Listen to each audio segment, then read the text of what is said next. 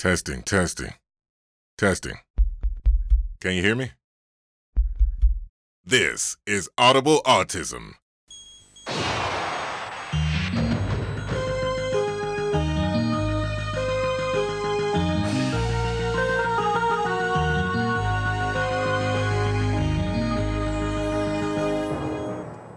Hello, everybody. This is Audible Autism, interesting people and interesting facts. This is Oddeye speaking, and today we have another really interesting episode that I think feels really pertinent, especially considering, the events regarding the last 2 years, and also just because of how much more of a greater place and emphasis it has in our interactions with everybody. It's about autism and social media, specifically using social media while being autistic. And it won't just be me alone talking about it. I've also got a guest here, and guest is quite a polymath. We have Ian Lane, who's a stand-up comedian, DJ, and speedrunner as well. This is correct, yes. Second fastest in the world at speedrunning Worms Armageddon. Wow, okay. That's a interesting choice of game.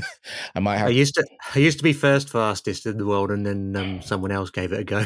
I think this will be interesting as well, considering social media does play a heavy part in terms of speedrunning, in terms of making sure everything is done accordingly, that nobody's cheating, the strats are agreed upon and everything, but we'll get to that in a bit. So sure. Social media's taken a greater role in the last 2 years because of the pandemic that we all went through.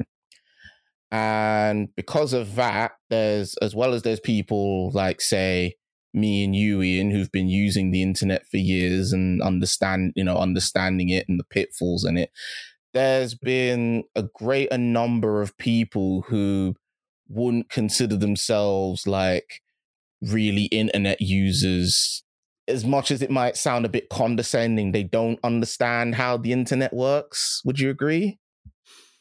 Yeah. Well, I think the etiquette sort of evolved gradually for everyone as it went along. Because I remember, I don't know about, did you have social media back when it was first a thing? Like, were you on Facebook like back in 2007 or? I wasn't. See, I'm kind of an interesting case where I never was really a social media person. I wasn't. The only reason I even made an email address was when I was 16, and it was like, oh well, I guess I might as well have this thing, because when it comes to work, they're going to be asking me, why don't I have this? So, it's that sort of thing. I feel like when I was at uni, that was the way that MySpace was treated. Right. And I held off from it, because MySpace, I used to look at it and it was like, this is for bands. Yeah. Like, this is not for you. Yeah. Individual person talking about your life. Yeah. This is for like people who've got something to plug. Yeah. And then Facebook came along, and Facebook seemed to be like MySpace for people who didn't have something to plug. Mm-hmm. And I was kind of like, all right, I'll get that. But the thing is, I held off from until I did my last assignment at uni before I got it, because I just knew it was the sort of thing that would consume all of my time. Which is that's very, very true. But with all this, as well, as we're both autistic people, we both recognize that there's even more pitfalls that you have to be like really, really wary of, and things that can cause a lot of harm, and that people can also unfortunately take advantage of as well. I think the one thing that's probably worth bringing up first and foremost is the fact that, I mean, in the olden days of the internet, for lack of a better word, the main spaces were like internet forums and the like. And depending on how they were run, and if people we have to be honest, if people chose to have moderators there or just have them be a free-for-all, over time, around, I want to say like 2004, 2006, Facebook and then later Twitter sort of took over that. So it went from being here's a website where you have all these different particular like spaces and areas where you can discuss this exact topic. And then these sites were like, hey, what about these things? But they're all in one space. And especially in Twitter's case, where it's like it's a ongoing thing that's going all the time. So I've noticed from quite a few peers and friends of mine, they've said that it feels like the internet has gotten a lot smaller. Like at most, you're maybe revisiting the same 4 websites over and over. What do you think? I think that's a good way of putting it. I mean, to me, it still feels massive.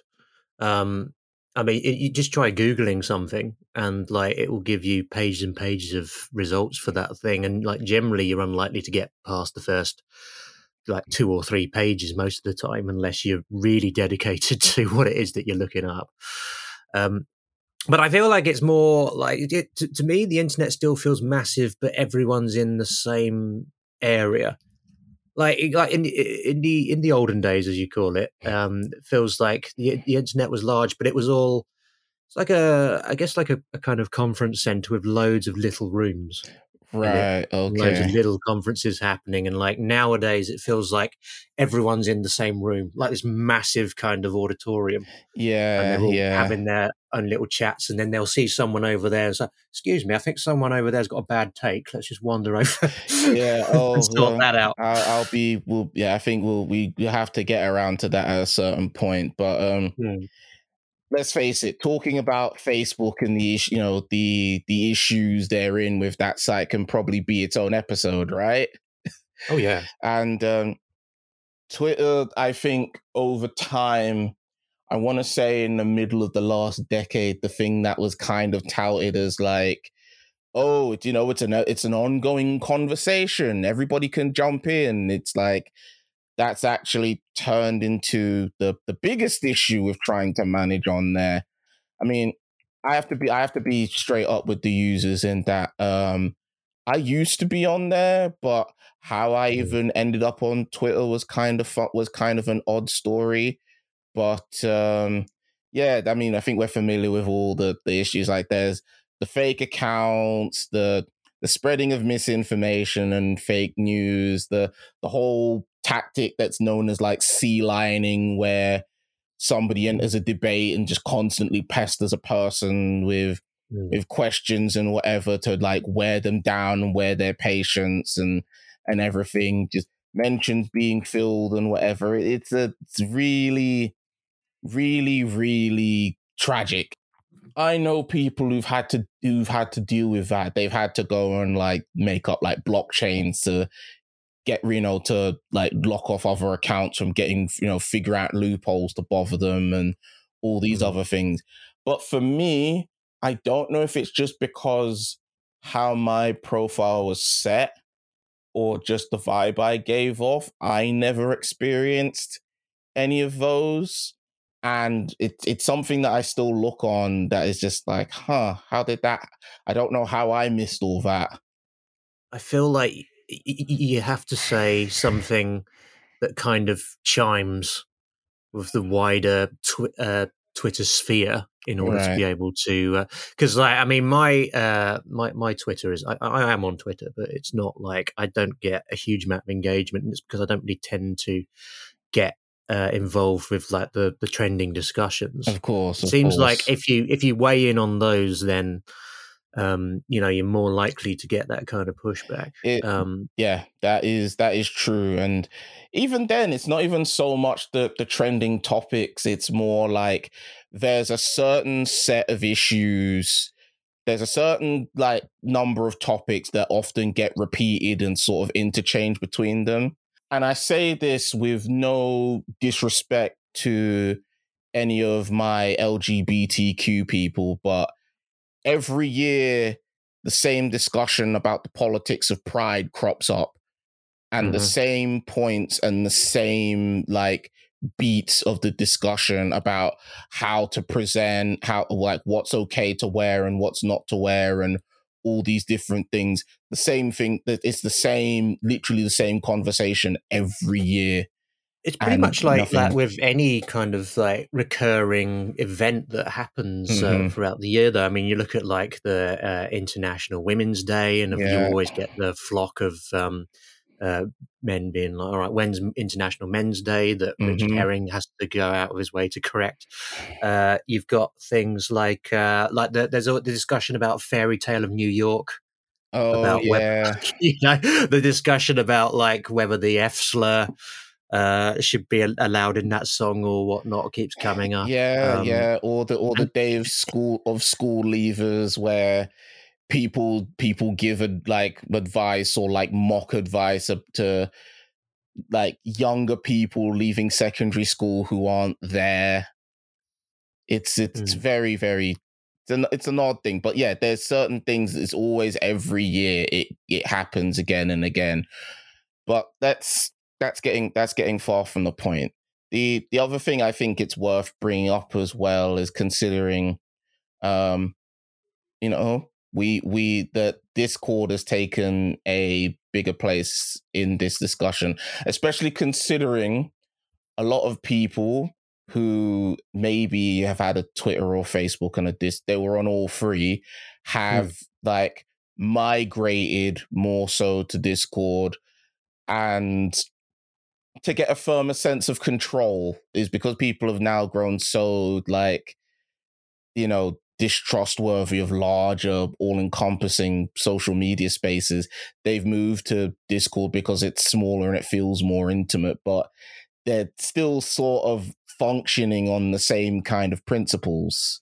What do you think? I didn't know that people had started moving over to Discord, because it's like it hasn't come up much. Like I have a Discord server and I use Discord quite regularly, and that's because like I stream on Twitch. It seems like if you're a Twitch streamer, then you have to have a Discord server, where everyone can kind of hang out and discuss the sort of things you're going to do on future streams and all that kind of stuff. Yeah. But in terms of like contacting people directly, I haven't had a huge amount of that when it comes to Discord. And if I do, it generally tends to be people I know via streaming. Right. Okay. Rather than people I know via any other social media platform. Yeah. I know there's been people who have flocked towards Telegram as well. It's just a WhatsApp clone, like from what I can discern, but it just seems to be a WhatsApp clone that is less well moderated than WhatsApp. So like anyone who's been kicked off of the Facebook owned programs just ends up going to Telegram. I only use it for one friend, right? I had a work colleague who refused to go on anything used by Facebook. And they were kind of like, all right, hit me up on Telegram. And I was just kind of like, okay, great. Okay. So that's another app that I have to download to try and keep track of everyone. And she's genuinely the only person who I speak to on it. So it is testament to how well I get on with her that I even message her as much as I do. I mean, the other thing I feel with as far as Discord stuff as well is like, likewise, in a way, sort of similar to forums, is this is something I have sort of noticed, particular with certain friends who were older than me, who can remember being on like the heyday of places like, Something Awful and the like, those sort of forums, is because they were places where any sort of like management or control was like next to nothing. They've been very, very forthright about like, okay, here's a rule page. These are the people who are making sure that things are like managed. There's no trolls going in here. This person is in charge of like, if anybody seeks to try and cause trouble or whatever, they can like lock up the place with a wall or whatever. And it's a thing that I feel is interesting because it's almost like they're trying to make up for what wasn't done decades prior.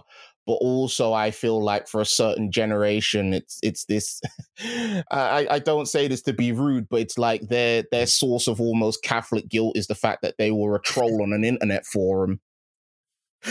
Yeah, well, I was one of those. way back in the day. Like it's because it was. I mean, I think I heard a streamer once describe the internet of old as like the Wild West. Mm-hmm. Effectively, like it was a free for all. And I remember the first set of message boards I discovered. They were created by a company called Inside the Web, and they were genuinely like some of the most low rent message boards I've ever been on.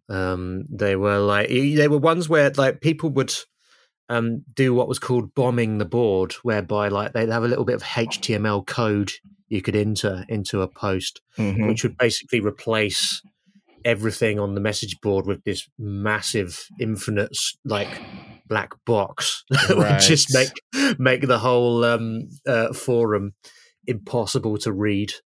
Or I remember someone smuggled like an invisible like burping sound effect into one of their posts once, and like one of the admins had to kind of like comb through every post on the forum to try and find where it was so they could get rid of it.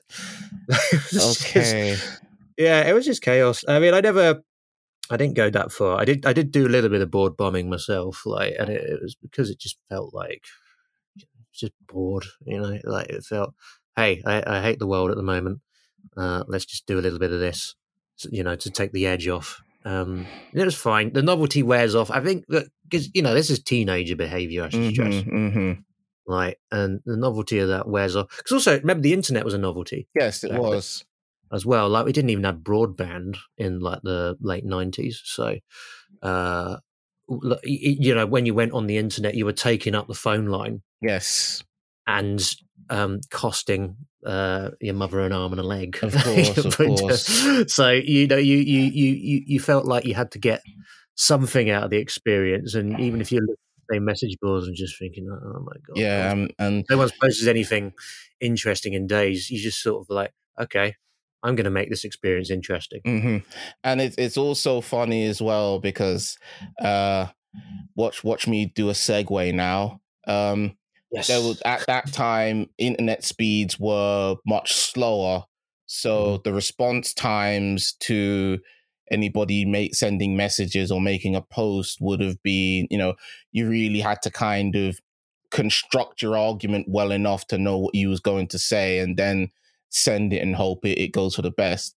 Which, speaking of internet speeds, I feel like this leads on to like the next sort of issue I feel like for autistic people with the internet. That's the actual speed of it can be really, really challenging to manage, you know, especially because and this isn't like over the course of a week, just over a day-to-day basis where you'll see your closest, like certain people you consider friends or some that you only know in passing, having, as I mentioned, these really, really intense discussions, sometimes over issues that can be like very, very large and very grand and very serious. But then there's some of them which are treated with that same degree of like intensity and like nuance, but they're actually like quite small in the grand scheme of things. I think what's one of the things that's kind of changed is the thinking time. Like that was the thing, because I remember I had like a what do you call it, like a psychologist or counselor. That's it. Yes. At uni, and I had an issue one day because I had a DM from someone who was in one of my drama projects saying that they couldn't make a second rehearsal or something like that, and I was livid, like, you know, and I wanted to kind of like get on social media and give them both barrels. But we talked about it in my counselling session, and the advice that the counsellor gave me was just wait half an hour before you send the message. Right. And it was like, in a way, that did sort of help. Yeah. At the time. Yeah. But it feels like, and I think widespread, people don't feel like they've got that time with social media. Even in terms of their own posts, like, you know, I think a lot of the time people use social media in the sense of like, okay, I'm thinking this now, better whack this on Twitter straight away. Yes. I mean, I can't keep up with that. I used to, like, I think about 5 years ago, I used to like just chuck any old joke that I'd thought of up onto social media and see what the reactions were. And now I feel like that's too scary. Yeah. And I can't do it because, like, what if I accidentally say something that gets misconstrued as something I didn't intend? And I'm not someone who goes out of my way to be acerbic on social media, but at the same time, I do want to be understood. Yes, and I think one of the things about being autistic is that, like, you do, as you get older, I think you get a sense that people do struggle to understand you sometimes in terms of what you're trying to communicate, what you're trying to convey, and you don't want people to kind of like jump on that. Yeah. In a bad faith manner, or because they've just, they assume the worst of what you've said. Yes. And just take that as like the first reading, and it just seems very difficult to be able to come back from that. Yeah, it's true, and it can even cost you. It can cost you friendships as well, and in the worst cases. And this is it. The thing is, especially as like autistic individuals ourselves, when it's regarding certain issues, certain topics that affect us on a day-to-day basis, you can sometimes run into people who act as though they are experts on something, and they can have a habit of like taking up the discussion over the people who really need to say anything. And this is like the funny thing. This is the funny thing is as a result of like social media and the internet and more people being on it now, people have been more exposed to like so many different positions and walks of life that otherwise they wouldn't have seen even back in like the like web 1.0, like more so now there's been so much more perspectives on there as well. But as a result of that, it does kind of create a sort of tribalism in certain ways, where there's various groups who don't see eye to eye on each other for whatever reasons, and that person is seen as like the enemy of the weak, or things can go back and forth and whatever. And it's less about like trying to bring different voice. It's less about trying to bring in new perspectives and more about entrenching people in what they already believe in, if that makes sense. Yeah, well, because like the tribalism point is interesting, because like it felt like back in the day, it was like, okay, the internet will be able to help us in terms of like expanding everything, and we'll be able to see each other's perspectives more, and we'll know more about what's going on around us. Because originally it felt like tribalism just came from a lack of knowledge about the world around you. And I think what's happened is the internet has kind of opened up to such an extent, like there's so much information being thrown at you when you go into it, that what's happened is those people who might have had their minds changed have looked at that and gone, no, that's a bit much for me. I'm just going to stick with my prejudices. So it's kind of like the one lifeline there is kind of like it hasn't really paid off in a way, because I think it's too scary. Like there's so many perspectives to take on board now, so much information, so many facts, so many truths, that I think people just find it too exhausting. I mean, there certainly are people who do their best to try and research as much about all perspectives of an issue as they can. And I think those people are to be lauded, quite frankly, because it does seem like a full-time job. Absolutely. It feels like something that you'd need to be paid for in order to be able to keep up with it.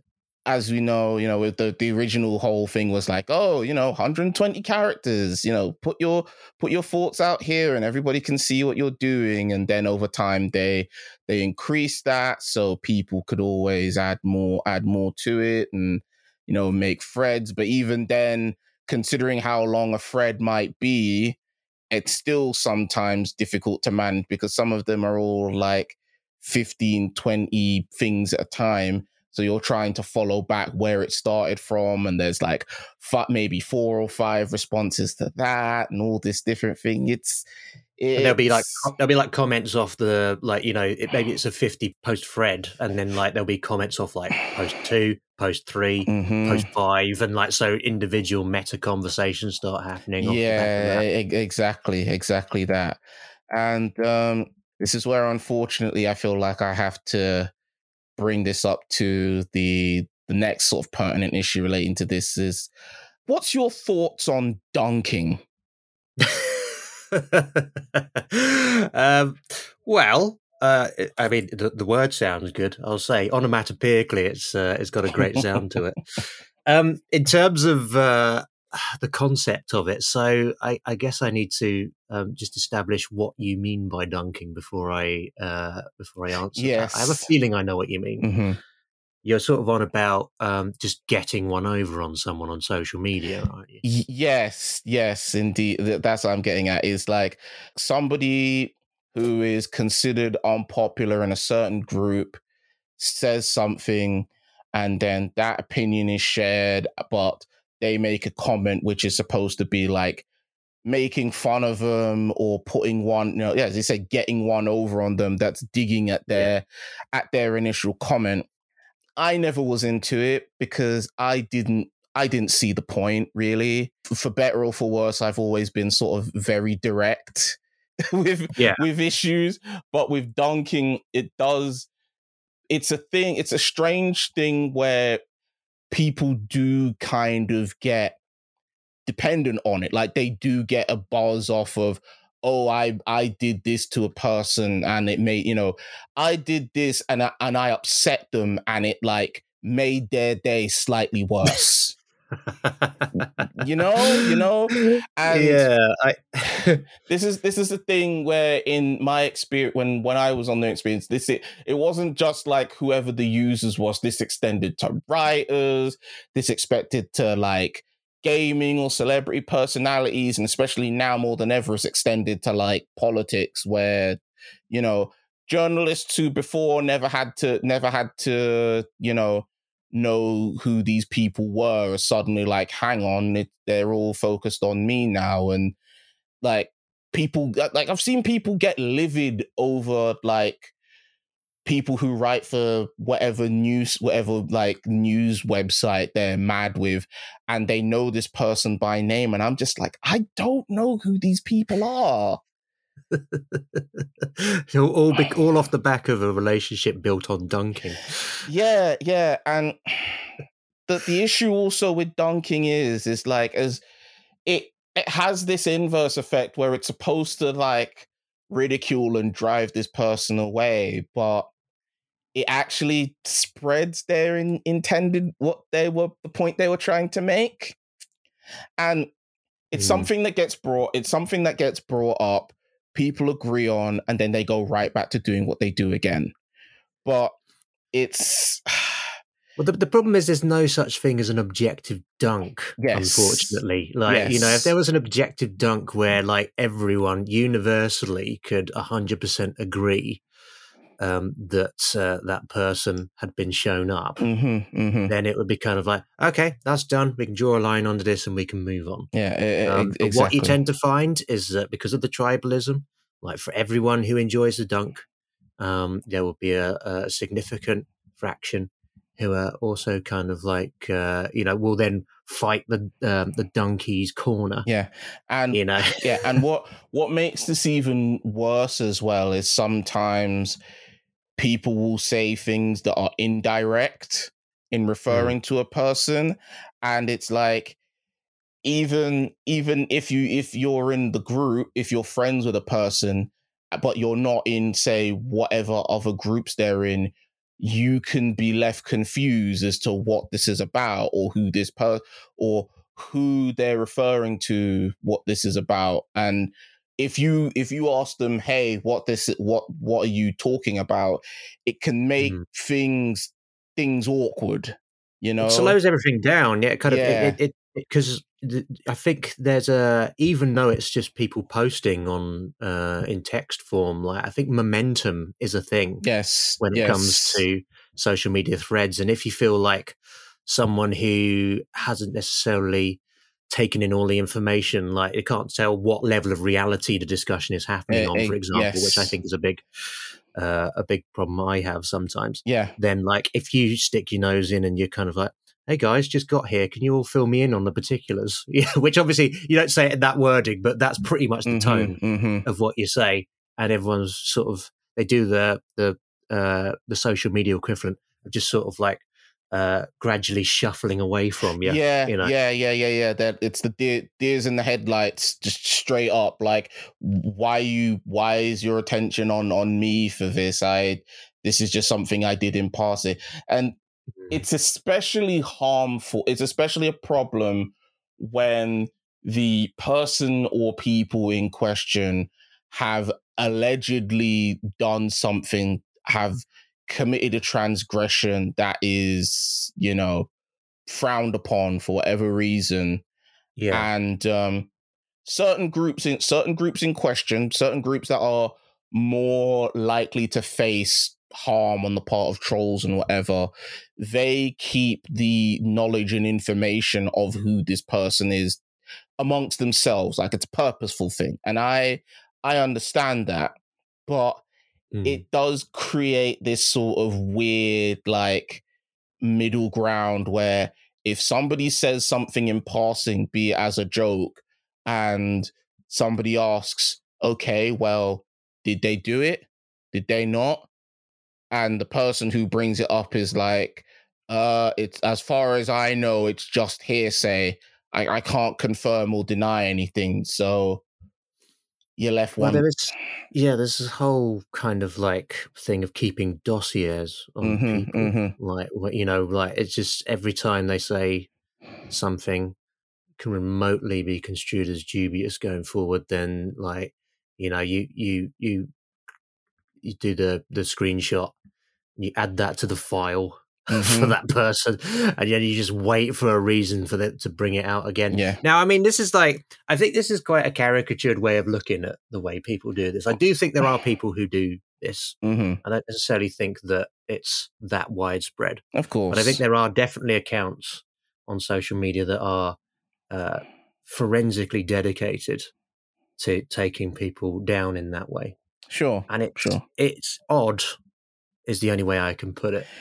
Like, I feel like I can understand sort of where they're coming from, but the motivations seem not entirely wholesome. Yeah. They seem a bit petty in the big scheme of things. Yeah. There is definitely a lot of pettiness in that regard.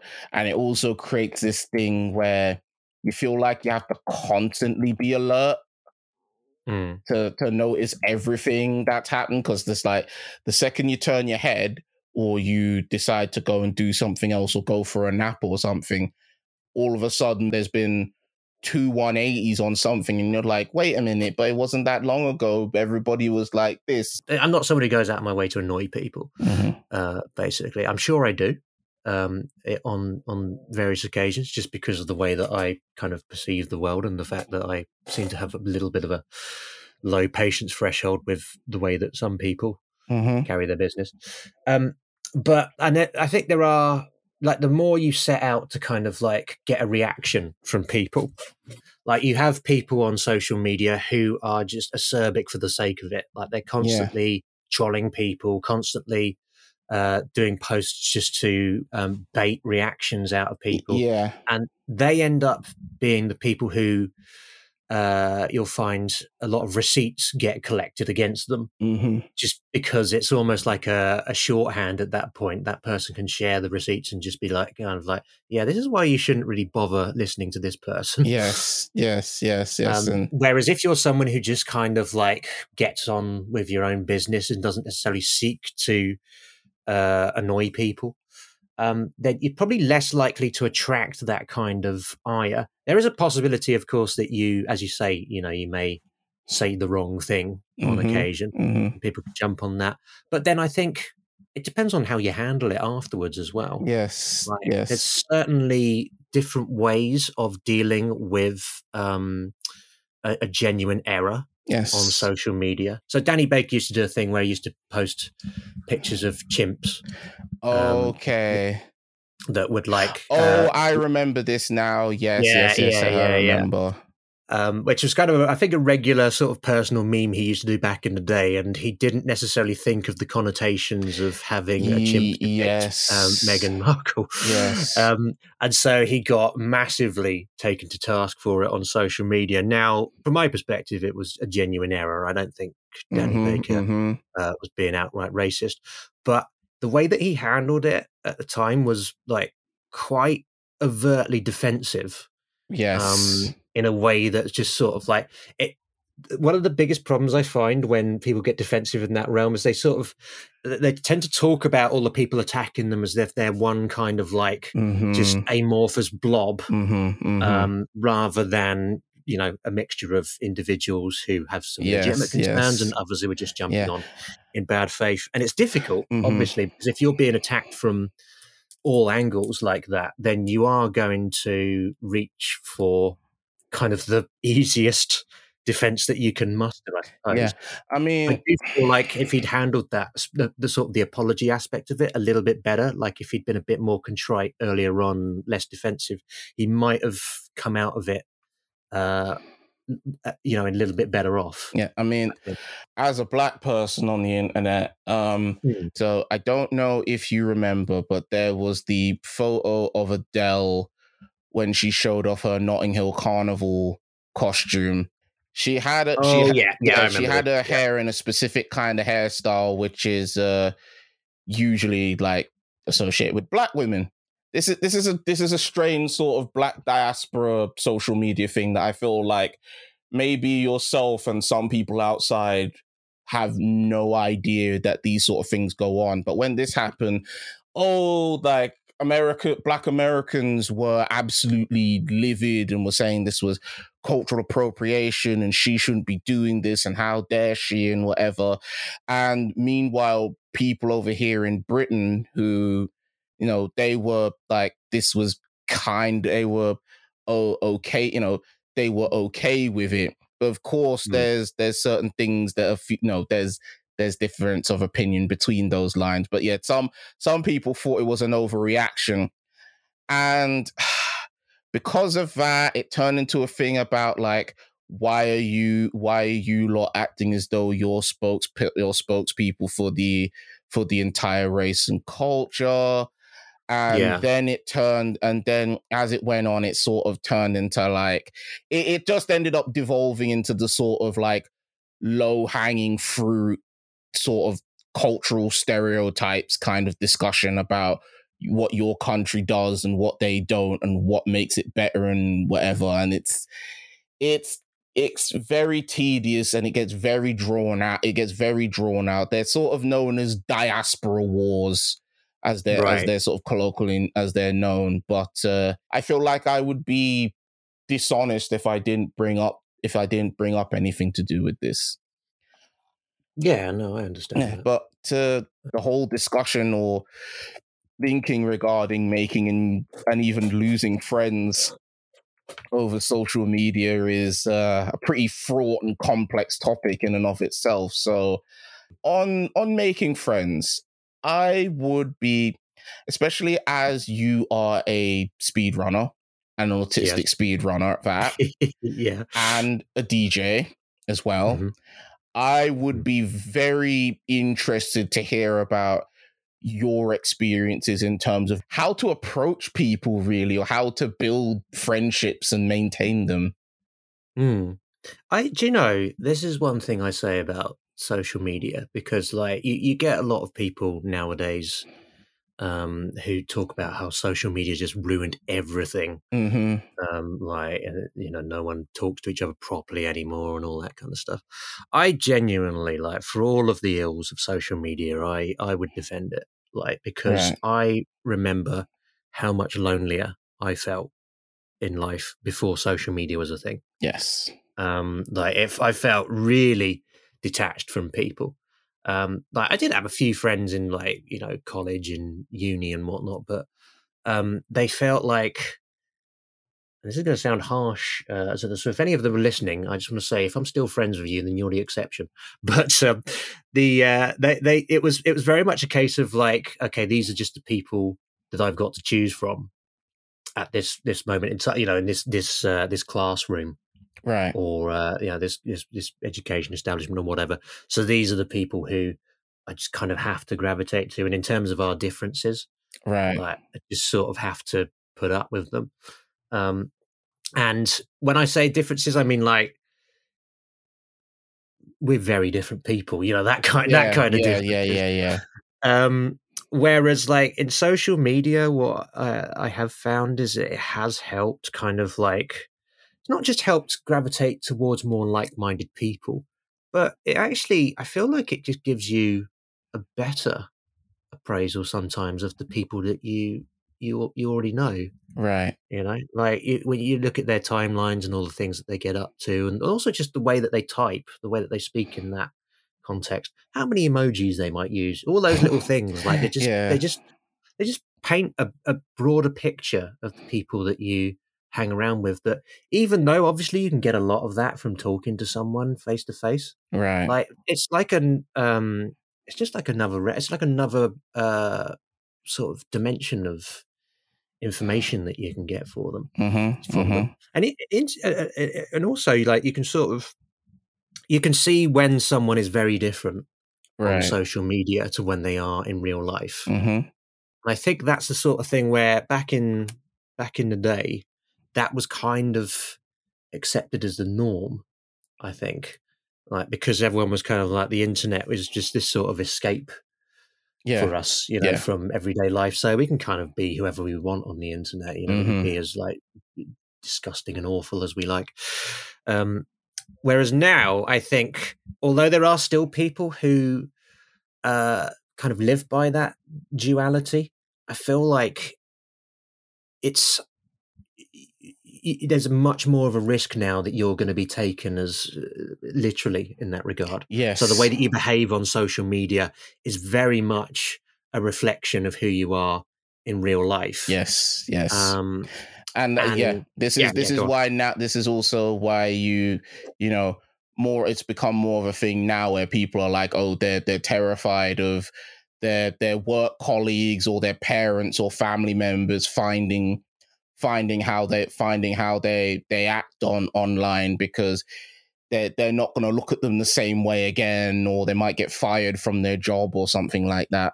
Yeah, I think, well, it's like the whole DMing is just a whole new, for me, like a whole new way of kind of being able to connect with someone. Like my last relationship, for example, we basically, like I did a preview of one of my comedy shows in Colchester, and she came along and I watched it, and then she messaged me latterly via DM asking if I had another show coming up in the near future, and I was kind of like, yeah, that's fine. And then we just sort of started being like, hey, you know, what are you up to? And she was watching Eurovision for the night, so I decided to watch it as well, and we both just traded witticisms about all of the performances in Eurovision over the course of that, and built a relationship off the back of that. And it was and that's something I couldn't necessarily have imagined doing before.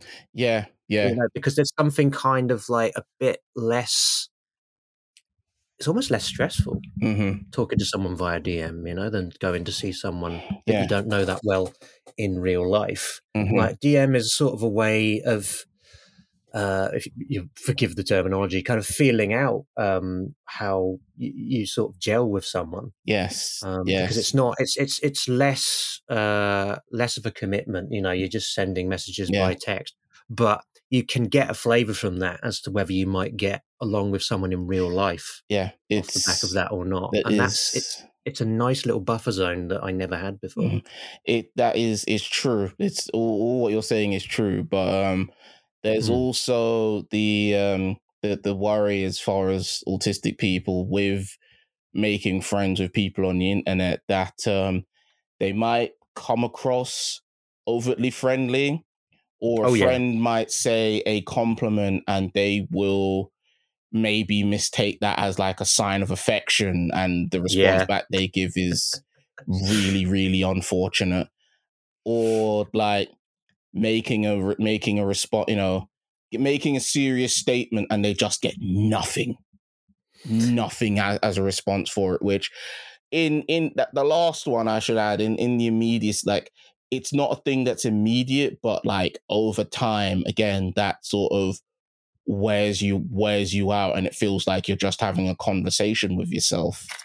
So yeah, so because you are right, there are limitations with communicating in social media as well. Mm-hmm. And like, a big issue that's come up quite often is misconstruing each other. Yes, and that can literally come down to something as basic as what punctuation you use at the end of a sentence, or what emoji you use, or just a typo.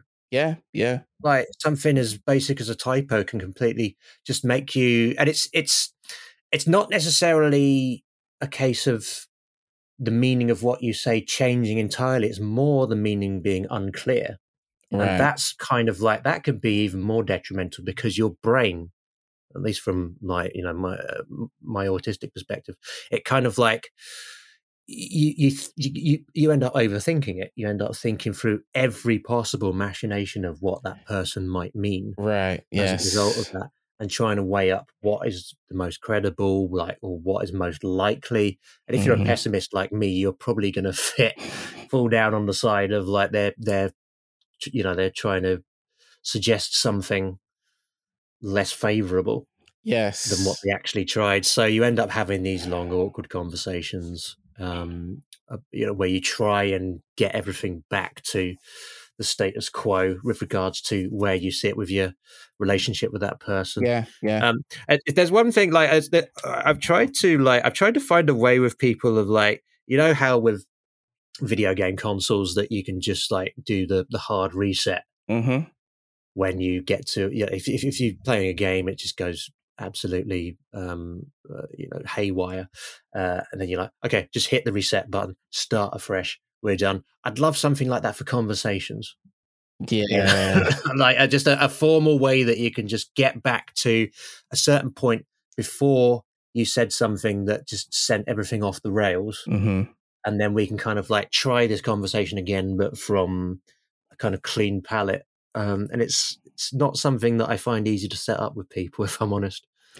Yeah, it's definitely something that requires a lot of work to even get together. I mean, I say this not as a deterrent, but you find as well, say making something like this as far as a podcast, the easiest part is actually the recording part of it.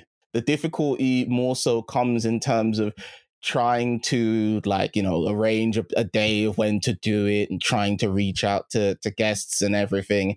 And it's funny because I'm sure you've probably heard this expression as well, but like parasocial relationships. Yes. I mean, you being a Twitch streamer and I being a podcast host, I mean, there's a thing that people have sort of commented on in the last how many years, that sometimes the reason people tune into people like ourselves isn't so much because of what we're talking about. It's more so because they feel like they're learning more so about us as people. We come across like they're sort of slightly cooler, more funny best friends, which, let me tell you, listeners, that's not the case with me. No way. It's almost like company, isn't it? That what people are seeking, and it's partly why I've found it a bit difficult to explain Twitch streaming to people who aren't really already familiar with it. Because if you tell people that, right, I just play video games on stream, and people watch it and they're kind of like, what? How does that work? And it's because also, like, at the beginning of the pandemic, a lot of comedians tried to jump on Twitch as a means of, I think they thought it was going to be a comedy continuity service. Like, okay, we can't do any gigs for the time being, so let's just try and do something on stream instead, and didn't really take into account the fact that Twitch is very much its own ecosystem. Like, unless you've got a really dedicated hardcore fan base that you can bring over to Twitch, then you're going to struggle. And that's why I didn't sort of look to do comedy content on Twitch per se at the time, because I felt like that wouldn't really work, at least for that medium. I mean, I'll say this on a side note. I have a lot of feelings regarding the use of the word content, especially now more than ever, but okay. I will save that for another time. But it's true. Yeah, sure. It's true. And especially now, I feel like it's funny where you see, I don't know, somebody like Jack Black, all he has to do is say like Five Nights at Freddy's in a sort of odd voice, and people are like, oh my God, did you see what he did? And he can carry on that to Twitch or whatever. And it's sort of this, it kind of, if you told people, say back in like 2001, 2002, that this would be the case with the internet, they would be like, what are you talking about? Because it's, it was almost a place where, it wasn't meant to be made for certain, people like him who were celebrities. This is a world sort of supposed to be divorced from that. It's its own thing. It's for hobbyists and for people who have their own interests. And now it's sort of like the best way to be successful on the internet is to be somebody who's already successful, like previously beforehand. That's true up to a point. I mean, I think because like the mention of celebrity is significant, because like back in the day there was this kind of distance between the average person and a celebrity, or this assumed sort of distance. Of course, like they were kind of celebrities were meant to be this sort of unattainable kind of life goals kind of thing. And it's hard to imagine someone like, say, David Bowie being on Twitch, or if he was still alive, or that kind of level, because they just had this mystique behind them. And nowadays celebrity seems to be more about a kind of, I think, the parasocial thing in a way. Because like you talk about Jack Black being on Twitch. The thing about Jack Black being on Twitch is like Twitch is, and the reason I think parasocial relationships develop there is because you've got the whole chat thing going on there. So like, you're performing or, doing whatever it is you do on Twitch, and then all the people watching can just post in chat. And you as the performer can read the chat and respond to chat. And the moment you do that, then it does feel like there's a back and forth going on. Yes.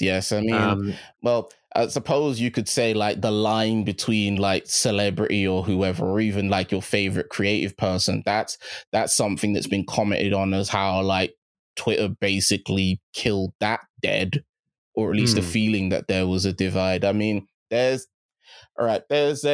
yesterday is a good example for me. There's a producer that I like who goes by the name of Carnhill, Carnshhill,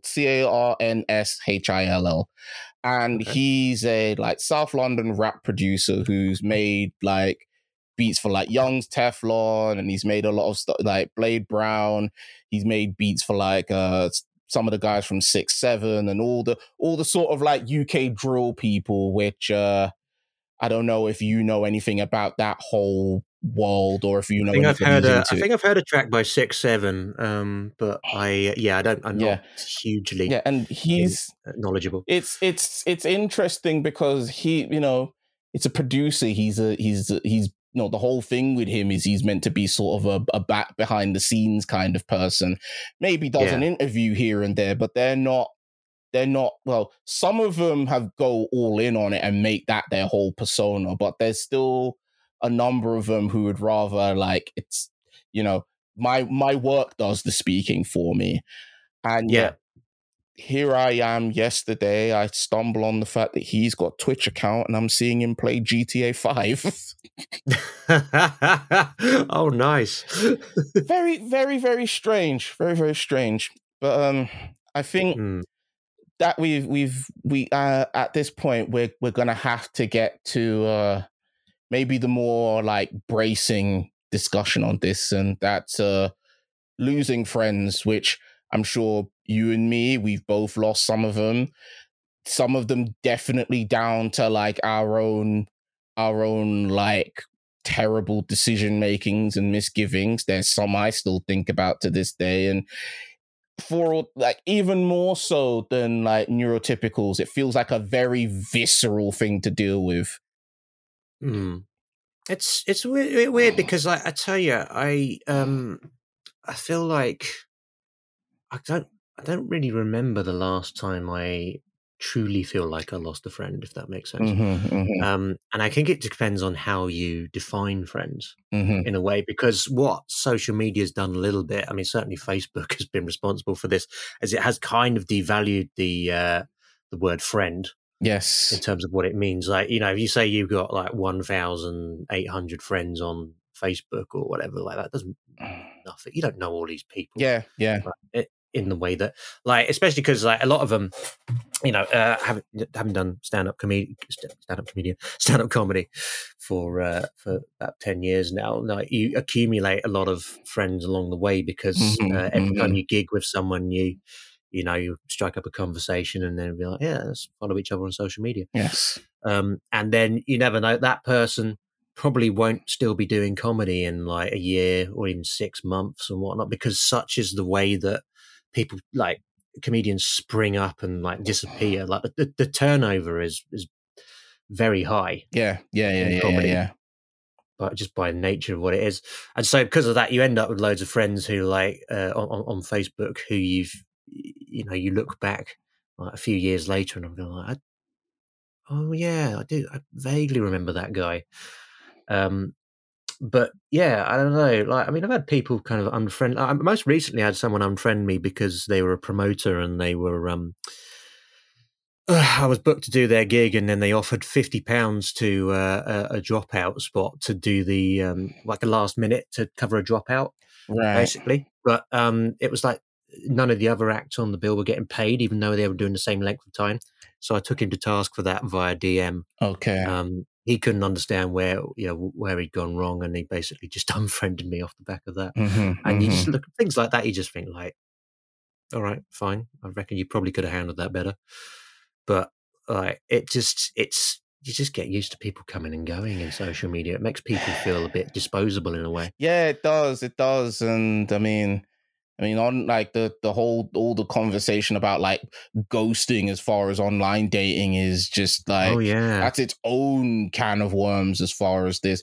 But you did bring up that point as well, as far as like, you might have a large list of people and it just magnifies more so, especially if you're autistic, that there's only like, you can count the ones who you would really consider to be your friends on one hand. And it's funny because there's no real middle ground with autistic people on social media. I find it's like, either you have hundreds and you have how many people who are supposed to be your friends, or the list you got is like literally under 10.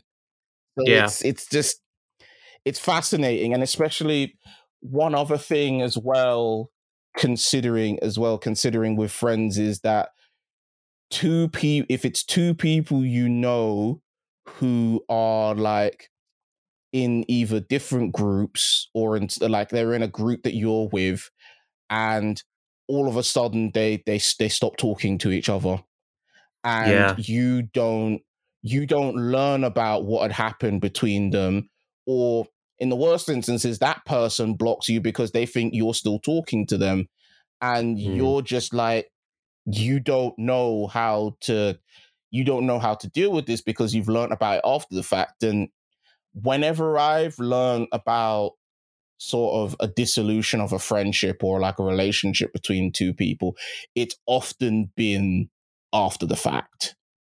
Yeah. I tell you, it's interesting that you mentioned ghosting, because I did try the dating apps briefly, like a few years ago. I was on Bumble, and I had a date with someone who I really wanted it to go well with them. I don't think it did in practice, because it was my first ever real date, if I'm honest. So I think I was a little bit, a little bit too nervous. But anyway, so we have the date, and then we go go up to our homes, and I don't think much of it. And then I sort of send a follow-up message, and I don't get anything back immediately. So I sort of think like, all right, she probably doesn't want to carry on with this. Mm-hmm. She then messages back like a few days later, kind of like, oh, sorry, I've been a bit busy at the moment, and then carries on the conversation a little bit. And I sort of respond fairly quickly and expect to get another response, and then nothing. And I'm like, okay, all right, what's going on here? She seemed kind of enthusiastic in that last message. And then like about a week later, I get another message from her saying, sorry, I've been really busy, and then sort of carries on. And it goes on like that for a while, and I find it really confusing. Yeah. And then at work, I explained it to a work colleague, and she says, are you familiar with something called curving? And I was like, no, what's curving? And I find an article saying what curving is and why it's worse than ghosting. And curving is this thing that people do online where, because they don't want to ghost you outright, they will continue to interact with you, but they will do so on a much more sporadic, kind of like minimal basis. And they'll be very apologetic and say, I've been really busy. And and they'll give you, they'll give you a little bit, but they will not look to any sustained discussion with you going forward. And it's a way of kind of like just moderating you out of their life. Yeah. And it's and I hated that, I have to say. Like I did, once I learned that, I kind of did call the woman out on it, just because I felt I'd much rather be ghosted. Like I know where I am with ghosting. Yeah. Curving was so confusing. It's especially a problem as well because autistic people, as far as like maintaining connections, is kind of difficult. So we end up ghosting people, not because we do it intentionally. It's just because for some reason our brain just skips a beat and we forget about them altogether for some reason or another. Yeah, but also like DMs. I don't know if you have this, but like, do you find if you're DMing, like, having conversations with people via DM, it feels like both of you are looking for the message that isn't a question, that doesn't require an immediate answer to it. Because I find like with my friends, that happens a lot in the conversations. Often I'm guilty of this. Often the other person does it. I don't really mind it, to be honest, but like sometimes it's frustrating because there's a part of me that thinks, I wish this bit of the conversation would just go on a little bit longer. Right. But what happens is, like, I think you're looking for a closure, I think, when you have these exchanges with people. Because like, I'm not the sort of person who, like back in the old days, like you would start DM conversations, like instant messaging with like hello and goodbye. There would be a key starting point and a key end point, and then in between was the conversation. And I feel like what happens with DM now is I don't really tend to say hello or goodbye. Yeah. And I don't think many people do. It's just when you've got something to say to that person, you say it. Yeah. Like you just throw it straight out there. You just go straight in. Unless it's like a stranger, like someone you haven't really DM'd much before, then you'll probably start with a hello there. Right. But like if it's someone you speak to on the regular, then you like it just, if you've got something to say, you say it. You don't worry about the pleasantries. Yes, that's true. And then when you're done, you just sort of cut it off there. That's very true. I'm right with you there.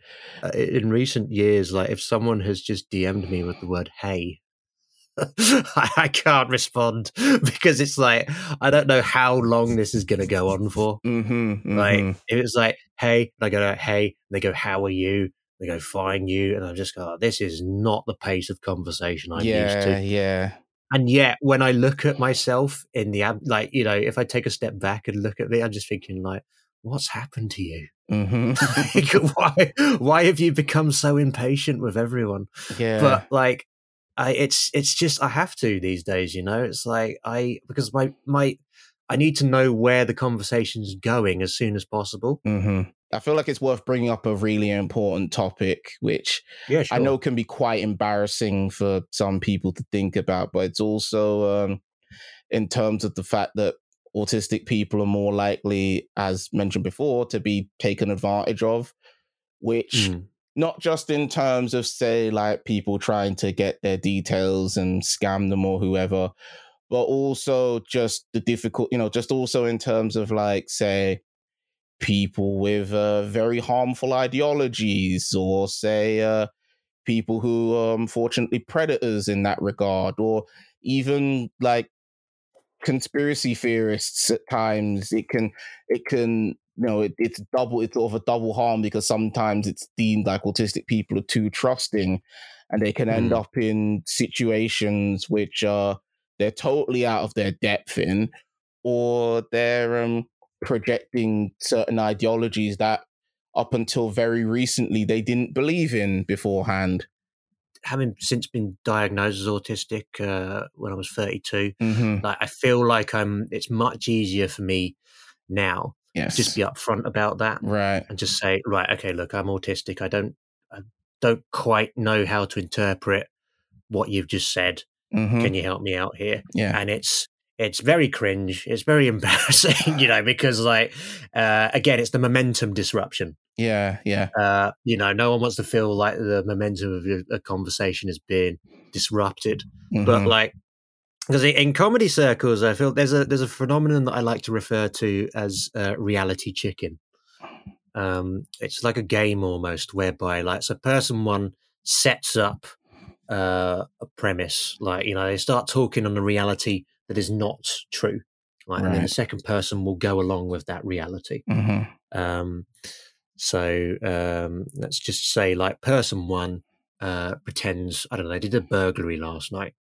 Okay. And the second person's kind of like, all right, what did you get? How did the burglary go? And the first person will continue to talk about the burglary. The second person will keep going along. And eventually there's going to come a point where the first person cannot keep up the pretense. Yes. Or the second person starts worrying how the first person actually did do the burglary. Right. Yes. And so the reality chicken game comes from who, like, goes back to normal reality first. Right. Yes. Like, who breaks the premise first? Like, who's like, okay, I can't keep this up anymore. Mm-hmm, mm-hmm. Can you be real with me? Right. But that happens in, so obviously the burglary thing is just a kind of like hypothetical, but like that comes up in so many situations. Yes. And it's tough, because you don't want to be the person who breaks reality chicken in a way, because it's a loss. Mm-hmm. It feels like you couldn't handle the reality that's been posed in front of you. You couldn't meme along with this person. Yeah. But sometimes it just goes so far that you have to put your foot down, and you have to be like, okay, I'm going to break the fourth wall here, because this is just getting too uncomfortable for me. Sure. I'm right there with you.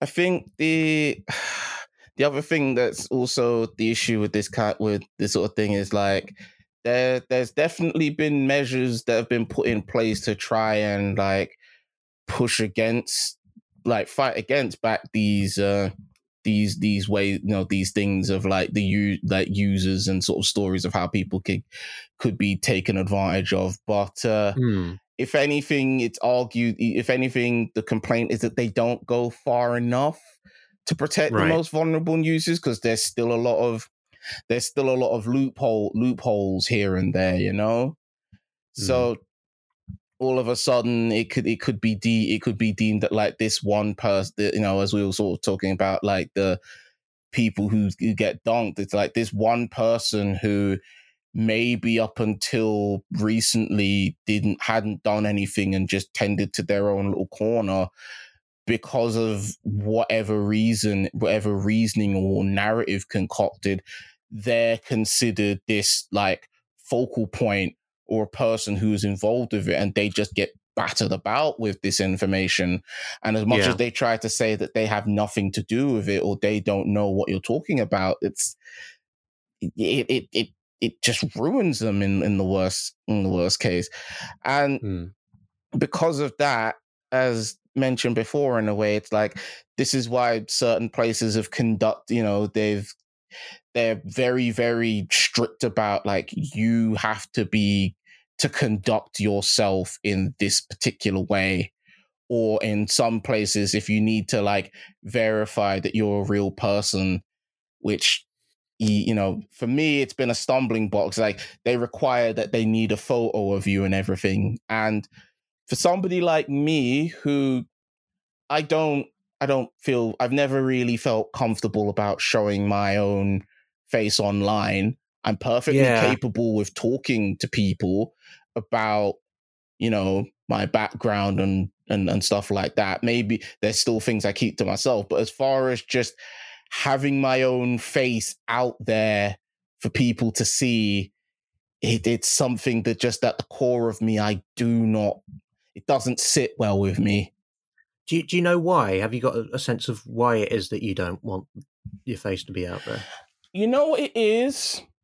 I think it stems from the fact of going down certain directions, looking, not even getting involved in forum, because I wasn't a forum person at all, but just finding these spaces and observing how people conducted themselves.